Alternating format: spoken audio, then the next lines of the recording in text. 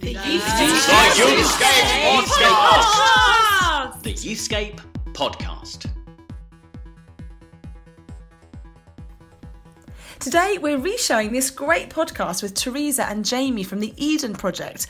It's one of my favourites because as I sat interviewing them, I could just feel the weight of the cost on their lives of living among and serving such vulnerable young people. And they really open up about their own journey and the places, the really dark places that working with these young people has taken them to. So you will be moved. I warn you, you probably want to get somewhere where there are some hankies. It's a great interview. Enjoy. The Youthscape Podcast. Well, I'm delighted to be sat here in the Youthscape Towers with two people who I thought mistakenly had driven to Luton from Manchester this morning. But actually, you've just come up the road from London. Welcome, Jamie, and welcome, Teresa. Now, I've written down your job descriptions. Teresa, you are the Development Manager for Message Trust. Yeah. Massive. And Jamie, you are the Message London Hub leader, yes, connoisseur, director, boss, czar, something like that. Yes. Brilliant. So can we come to you first, Jamie? So the Message, I think lots of folks will have a vague, the Message Trust, awesome, based in Manchester, produce fantastic bands. I mean, LZ7 have come out of that. Is there more to know about Message? Tell us about the Message. Yeah, so I think the reason a lot of people see the Message as the band thing is because that's where we started, really. It's 25 years old now. Andy Hawthorne had an amazing vision for doing big mission with bands across Manchester. And basically what happened was loads of young people started to come to know Jesus through the bands. And Andy and the churches across Manchester faced this dilemma of young people coming to the church. What an amazing dilemma. It was beautiful. it was amazing. And they basically said, Andy, we love these guys coming, we're not prepared for them. We don't know exactly how to manage them. And that birthed kind of one of the other ministries as kind of three departments of the Message. We say the 3 C's. The first one is kind of... Community transformation. No, the first one... Christ-centered enterprise. No, the last Creative two. mission. Creative mission, yeah. So the first one is creative mission. Wonderful. And then we've got... community transformation. Brilliant. Which is the Eden teams, and yes, that was where Andy called for volunteers to move into communities, some of the toughest communities across Manchester, partner with local church and work with their neighbours, mainly focused on youth work, and then that spills over into all kind of community work. And I think the story of the Eden teams really has really captured the church's imagination, hasn't it? This sense that people would stop what they're doing or find a job locally that enables them to move close to young people and be there with them. Now, this is your story, Teresa, isn't it? So you, as well as being development manager for the Message, you yourself are are you called Edenites? Just called Christians, probably. Tell us, so about a year ago, you were doing something very different, weren't you? So my background is as a graphic designer, and so I was working for Electronic Arts, EA Games, in Soho, doing graphics.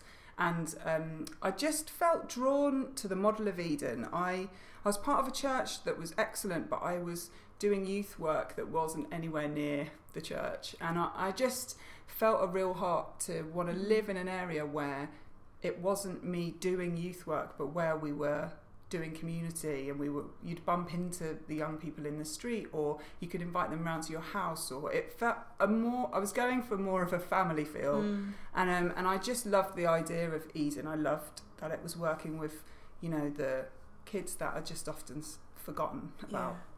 So I was still working as a graphic designer, and then evenings and weekends volunteering in my local community. Right. But then you moved to Ladbroke Grove. So I joined an Eden team. And suddenly your world changed.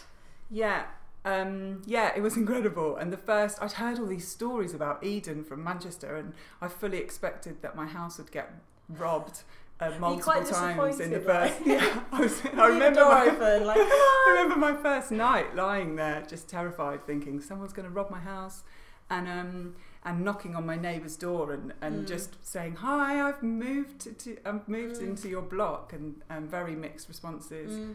And I think, and the journey to making friends was slower than I'd anticipated. But now I've got friendships there, and it's my home, And And this really, I mean, I can imagine you now, like day one, knocking on the neighbour's door and probably thinking, I don't know what I'm saying about why I'm here.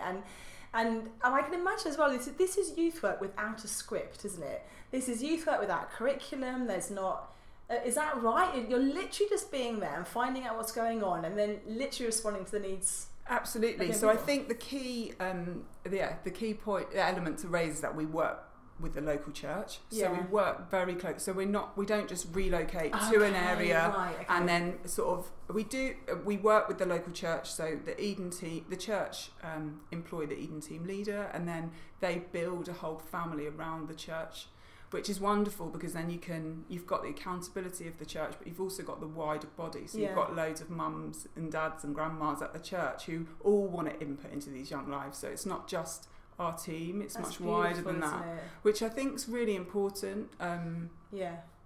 That's beautiful. And Jamie, I was chatting to you off air a little bit earlier about you've done youth work in some very different settings. So you've done youth work in rugby, where you were saying there was no local youth work provision, and then you joined an Eden team and you moved to a part of London where there's a real mixed bag, isn't there? Real deprivation and real wealth. Just tell us a little bit about coming into a new area and how you pick up youth work in that setting. Yeah, so we were based in the Ladbroke Grove area, which is in Kensington and Chelsea, and we've got, I think, there was a road attached to the estate we were working on is the road that shares the highest level of wealth and the highest level of deprivation. So you've got a huge divide. One end of the street you've got Holland Park, where Simon Cowell lives, and the other end of the street you've got massive overcrowding and a community that's in the top 5% of deprived estates in the country.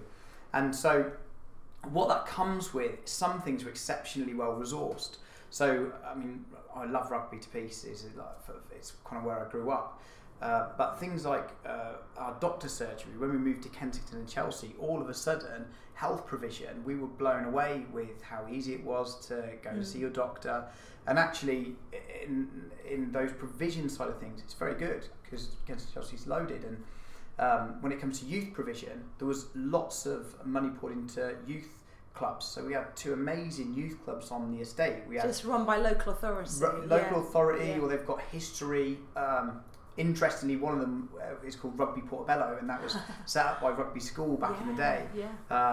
And so that's a club that does amazing work, amazing youth provision. Another one called Harrow Club, which was set up by Harrow School. And initially my job as team leader was to go in and just get to know the community. Like you said, we don't come in with a set programme. We actually move in, and we the first port of call is just to get to know the estate.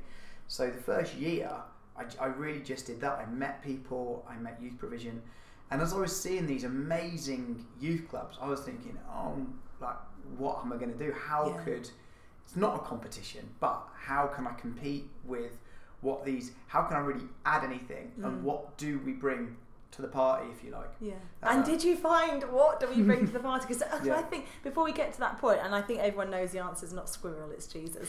But I think before we get there, it's such an important thing, isn't it? Because all of us listening to this have been in that place where you're like, what have I got to offer? Like, my church has no resources. I can't compete with the Sunday morning football club down the road. So what is that extra piece? What is that missing piece? And take up the story, Jamie. I think that's it, really. You've ruined the ending. I have ruined it. Totally spoiled it. But we just, we're really passionate about squirrels. I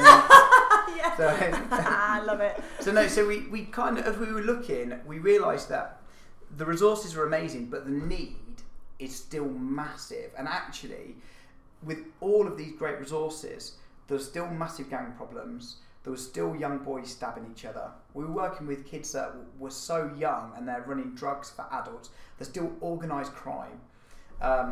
And despite lots of money being thrown at resources for young people, the problems that a lot of them were, I'm sure that they were less because of the excellent clubs that we've got there. In some way, and so I'm sure that there are a lot of children that are being saved. Their lives are being sent on a totally different trajectory because of the work of these amazing youth clubs.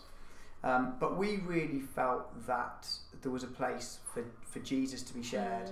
And And we thought, you know, we can do that. That's something we're really confident in. And also, for me personally, Jesus totally transformed my life, much more than any pool table or any recording facilities could. Yeah. And so it almost gave us permission to say, let's not try and create something that's already here on the estate. Let's really focus on trying to share Jesus and do church and create, you know, something of what Jesus had with his 12 disciples. And that is a transformation of the heart, isn't it? Because I think we realise in culture and in youth work that you can create policies and ideas and procedures and ways to respond, but actually that it's the heart, isn't it, of an individual person. Unless that is transformed, brought to life, there is no long-lasting change. You say there might be containment of what's happening, but actually the transformation that we all long for in culture only happens, doesn't it, through that encounter with Christ, and I think that's so exciting as youth workers, to be really creative and really informed about the whole of a young person's life, working alongside local authority, work alongside the churches, because we believe in the whole person is saved, isn't it? Absolutely. Now, I want to come back to you, Teresa, because again, I hear that you have a story about being a nun or hanging out with nuns or meeting nuns, or I went on a bit of a journey of trying to work out what I made up a phrase, what's the most surrendered to Jesus I could become, and I wanted to know what that looked like and what it really looked like, so I went on a bit of a quest to find out, and my dad had named me after Mother Teresa, which was quite sweet, but I never really knew why, So I decided to go to Calcutta and spent some time there with the Missionaries of Charity to try and work out if, in my mind, nuns are the most surrendered people. They don't spend ages doing their hair or their makeup. They basically go to work and then they come home, and it's all so boundaried and set up well. So I went there, spent some time with them, and when I was chatting to one of the nuns, she said, do you think you're called to be a nun? And I said, I don't think so. And so she said, being called to the world and living in it but not of it is the hardest calling. She said, you have to make decisions every day, how long you spend on the internet, what you spend your money on. And she said, go back into the world and make those decisions each day and make them really well and wisely. And I think since then I've felt a real call to, live sacrificially, but it looks quite different. That's beautiful. That is such a powerful question, isn't it? How can I be the most surrendered? I was reading recently, you know that lovely quote, be who God made you to be and you'll set the world on fire. That's attributed to Catherine of Siena, who was living in around like 1145 or something. And that was her story. She was a nun, and then she really felt, one night she had this incredible spiritual encounter, and she remained a nun, but she felt Jesus say to her, you've come away from the world, now go back into the world. And that's so interesting, that sense of the greater calling is, can you live surrendered here? Oh, that's beautiful. So, I mean, I can see like your face is completely lit up as you've told that story. Has there been anything from that way of life that you've drawn into your everyday life? Would you say you have a monastic kind of rhythm to your life? I would love to get a monastic rhythm. No, authenticity matters. I think for me it was that I learned that there's rest in God, and you do need to have rest, but I think there's something about the way that the nuns live where they are prepared to be disturbed and they're prepared to be interrupted, and they'll walk down the street, and then because everyone knows who they are, they can't hide because they've got a uniform on that everyone knows what they're almost how they should be. There's an expectation on how they should be living, and so I think something like Eden it was a difficult decision to decide to relocate and join an Eden team, because you're aware that you're essentially saying, God, use me 24/7. And that's not to say you don't have breaks and rest and time off, but it's to say, God, I'm open, use me. And I remember one day I came back from work, and there was a girl that was who I'd been mentoring, who was part of our youth club, who was sat on the doorstep, and her dad had just beaten her up, and she was like, can you help me? And that's when you're like, this is family, this is your whole life. You don't switch off from this. And I think for me that brought a realness to following Jesus. You become a person of sanctuary, don't you? And your doorstep is a safe place. Thank you so much. Jamie, just to draw you in a bit on that, that lovely idea that young people see a nun walking down the street and kind of know what she should be about. But I suppose as an Eden worker, that is exactly what you're doing. Like you're only there because you're an Eden worker. And very quickly, the news gets around the local housing estate. Like, why is Jamie here? Who is he? Is he a drug dealer? Like, what? This is so odd. Someone who's got all this time in the middle of the day and they're talking to teenagers. Like, that's a drug dealer. So have you found that it has? Are you never the same again, basically, is what I'm saying, once you kind of adopted the Eden approach? And what could we be learning in our youth ministry? Yeah, Massive questions. I would say that I think when it absolutely, I'll never be the same from my experience doing Eden. I think when I moved onto the estate, when I decided to do Eden and relocated, me and my wife, very similar to Teresa, we were kind of really nervous, but also really excited. It was just real. And I think I kind of, at that point, I thought that we were the bringers of salvation. I think we had misunderstood the gospel slightly and thought that Jamie and Becky Saul were the way that people got saved. And I remember we kind of moved onto the estate, and the first day I said, Becky, I'm going to go and knock the doors in this block of flats we were in. And in my head, I thought people were going to answer, and the Spirit of the Lord was going to fall, and they would just fall on their knees and start weeping, give their life to Jesus. And that was it, game over. I thought, it's long-term mission. We're here for at least 5 years, but I'll probably have the job done after 5 weeks. And I remember like knocking the doors, and the first door there was like no answer, and the next door there was no answer, and the third door someone shouted through, "Who is it?" And I went, "It's your new neighbour." And they went, "Okay, see you later." And then finally a door opened, and I said to the lady that lived below us, who later became a really good friend, and we said, "Oh, hi, we're neighbours. I've just moved in upstairs. My name's Jamie." And she just went, and shut the door in my face. And there was a moment where I thought this might be slightly different. And we kind of inherited. There was a very, very small group of lads that had been connected through a little youth club that we did at the church at the time, and we kind of inherited them. There was about 3 of them. There were around about 11. And all of them had they were on the peripheries of local gangs, or the local gang, mainly just because they grew up and played out on the streets. And and that's what a lot of these these gangs are. It's just basically mates that have grown up, girls and boys that have grown up together, and then when they hit an age where organised crime is playing a part, all of a sudden things like postcodes become something that's just very, very unpleasant. So we were working with these boys, 11, 12. A lot of them were just running out 3, 4. They had all some kind of involvement with local gang. And as we started to journey with them over the years, that kind of number grew.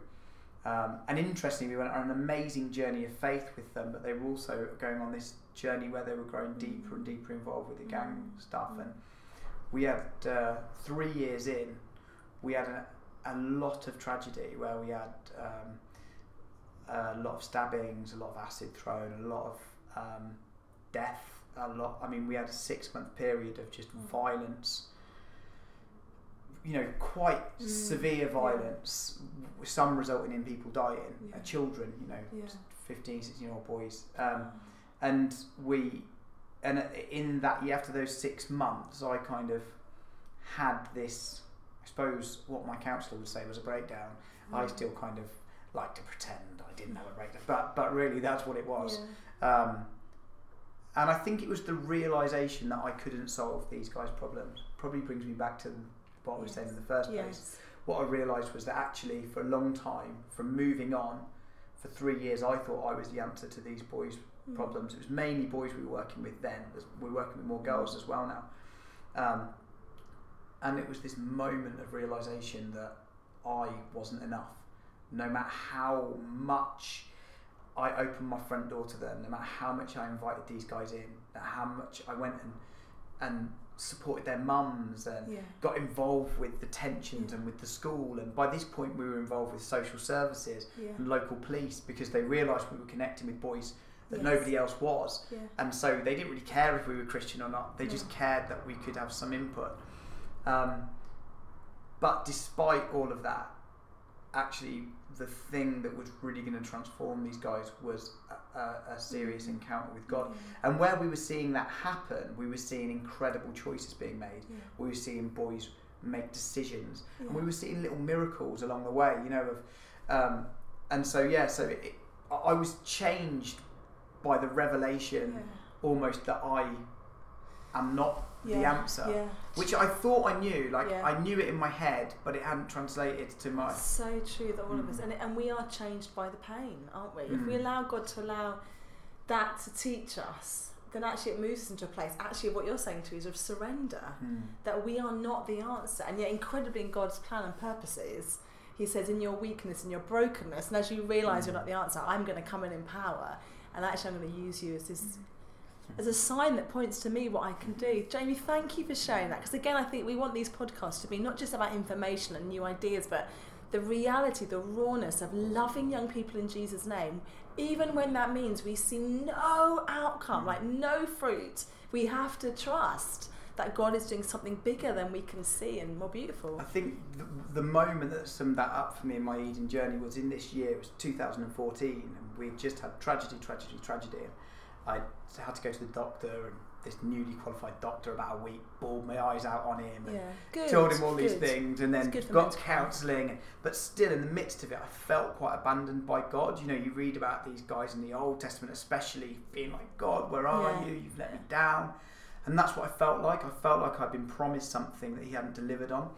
And then in the December of 2014, I had one of our lads came up to me and he said, Jamie, I gave my life to Jesus in the summer, and we've been praying, and we've had the worst year of our life, but if it wasn't for Jesus, I wouldn't have gotten through it. Why haven't you baptised me yet? And it was this moment where I looked over my shoulder and I realised that Jesus had been in the midst. Every tragedy we'd had, I mean, we'd gone to boys' funerals and prayed, and we'd supported all of the lads, and we'd visited boys in prison and written letters to them, and you looked over your shoulder, you realised Jesus was right in the midst of it, and actually had been an unbelievable support to these lads. And so I think that was a moment where I realised exactly what you just said. You know, Jesus was in it. Unfortunately, when we get involved with the mess of the world, it gets messy, and to step out of our bubbles, our comfortable lives, and we make a decision. It's not all about things stopping being horrible. It's sometimes about the escalation, journeying, and journeying and realising. And if the church doesn't realise it, how can we help it? You know? Absolutely. It's beautiful, isn't it? I think it's a challenge for us, isn't it? We to kind of acknowledge sometimes that Jesus will never fulfil our false hopes. He will never fulfill them, but he always fulfills broken hopes. And I think there's something about that, isn't it, that's quite powerful. That there's a realisation of saying, actually, when my ego got in here and I got wounded and hurt because I love these young people and because I thought that somehow I was the answer, unpicking all of that is a mess, isn't it? But thank you so much for showing that. The council had a lot of fun unpicking it. Brit loved it. Took a few years. It's called Saviour Complex, I think. Oh, we all have it. Thank the Lord for the one person that does have it, is allowed to have it. It's got us under his wings. I love it. Jamie, thank you. It's so good. Men cry, women cry. We need to wail, don't we? If we're in the call to ministry. No, come on. Do you want to have a little cry now? I'm all about facilitating a little sob. I think sobbing's good. Guys, I'd love it. I guess people are sort of listening thinking, I want to hear a bit more about the Eden story, and particularly anybody listening here who's from London, because you guys are based in London and you're sort of chatting with churches and you're looking at ways to encourage and inspire churches who have these kind of broken hopes that they can do something for the local authority, for the local young people, How can they get in touch with you, Teresa? How could they get in touch with you? So they are welcome to contact us directly. We'd always love to chat to somebody. We are really up for coming to people's churches and sharing the heart behind Eden and the heart behind sharing some of our experience. Is this specifically London or anywhere now? So that would be specifically London. And then if we do have a conference called Proximity, which is in May, which is the 11th to the 12th of May, which is in Manchester, and that's a weekend to explore urban mission. So if anybody is interested, that's sounds fantastic. Great. Absolutely. And we do have Eden teams all over the country as well. So we've got they're everywhere. We've got them not only in this country, we've got them in Scotland and Wales and South Africa, Canada. Wow. So give us the website then, www.joineden. Org. Not sure. We're just look. checking on the iPhone. Mm-hmm. And it's worth just saying, again, it's... I don't know if we have entirely said it's about we move into the top 10% of deprived communities, and we populate the teams with people who work during the day and volunteer during the evenings and weekends. But everybody moves on to the estate is the idea. Wow. And we're always keen to explore with people. It's quite a long process because we don't ask people to do it on a whim. So if people do start the process, we journey with people, and if you think it's something I'm interested in but it just sounds a bit too much, then still get in touch, and you're welcome just to come and meet us and see what Eden teams do. And the truth is, it's much less daunting in reality. Often when we do interviews like this, big stories, you only end up talking about, you know, these pivotal moments. I was on the estate for like 6 years, and the vast majority of it was just about having young people around our house, journeying with mums, and the vast majority of it is just beautiful.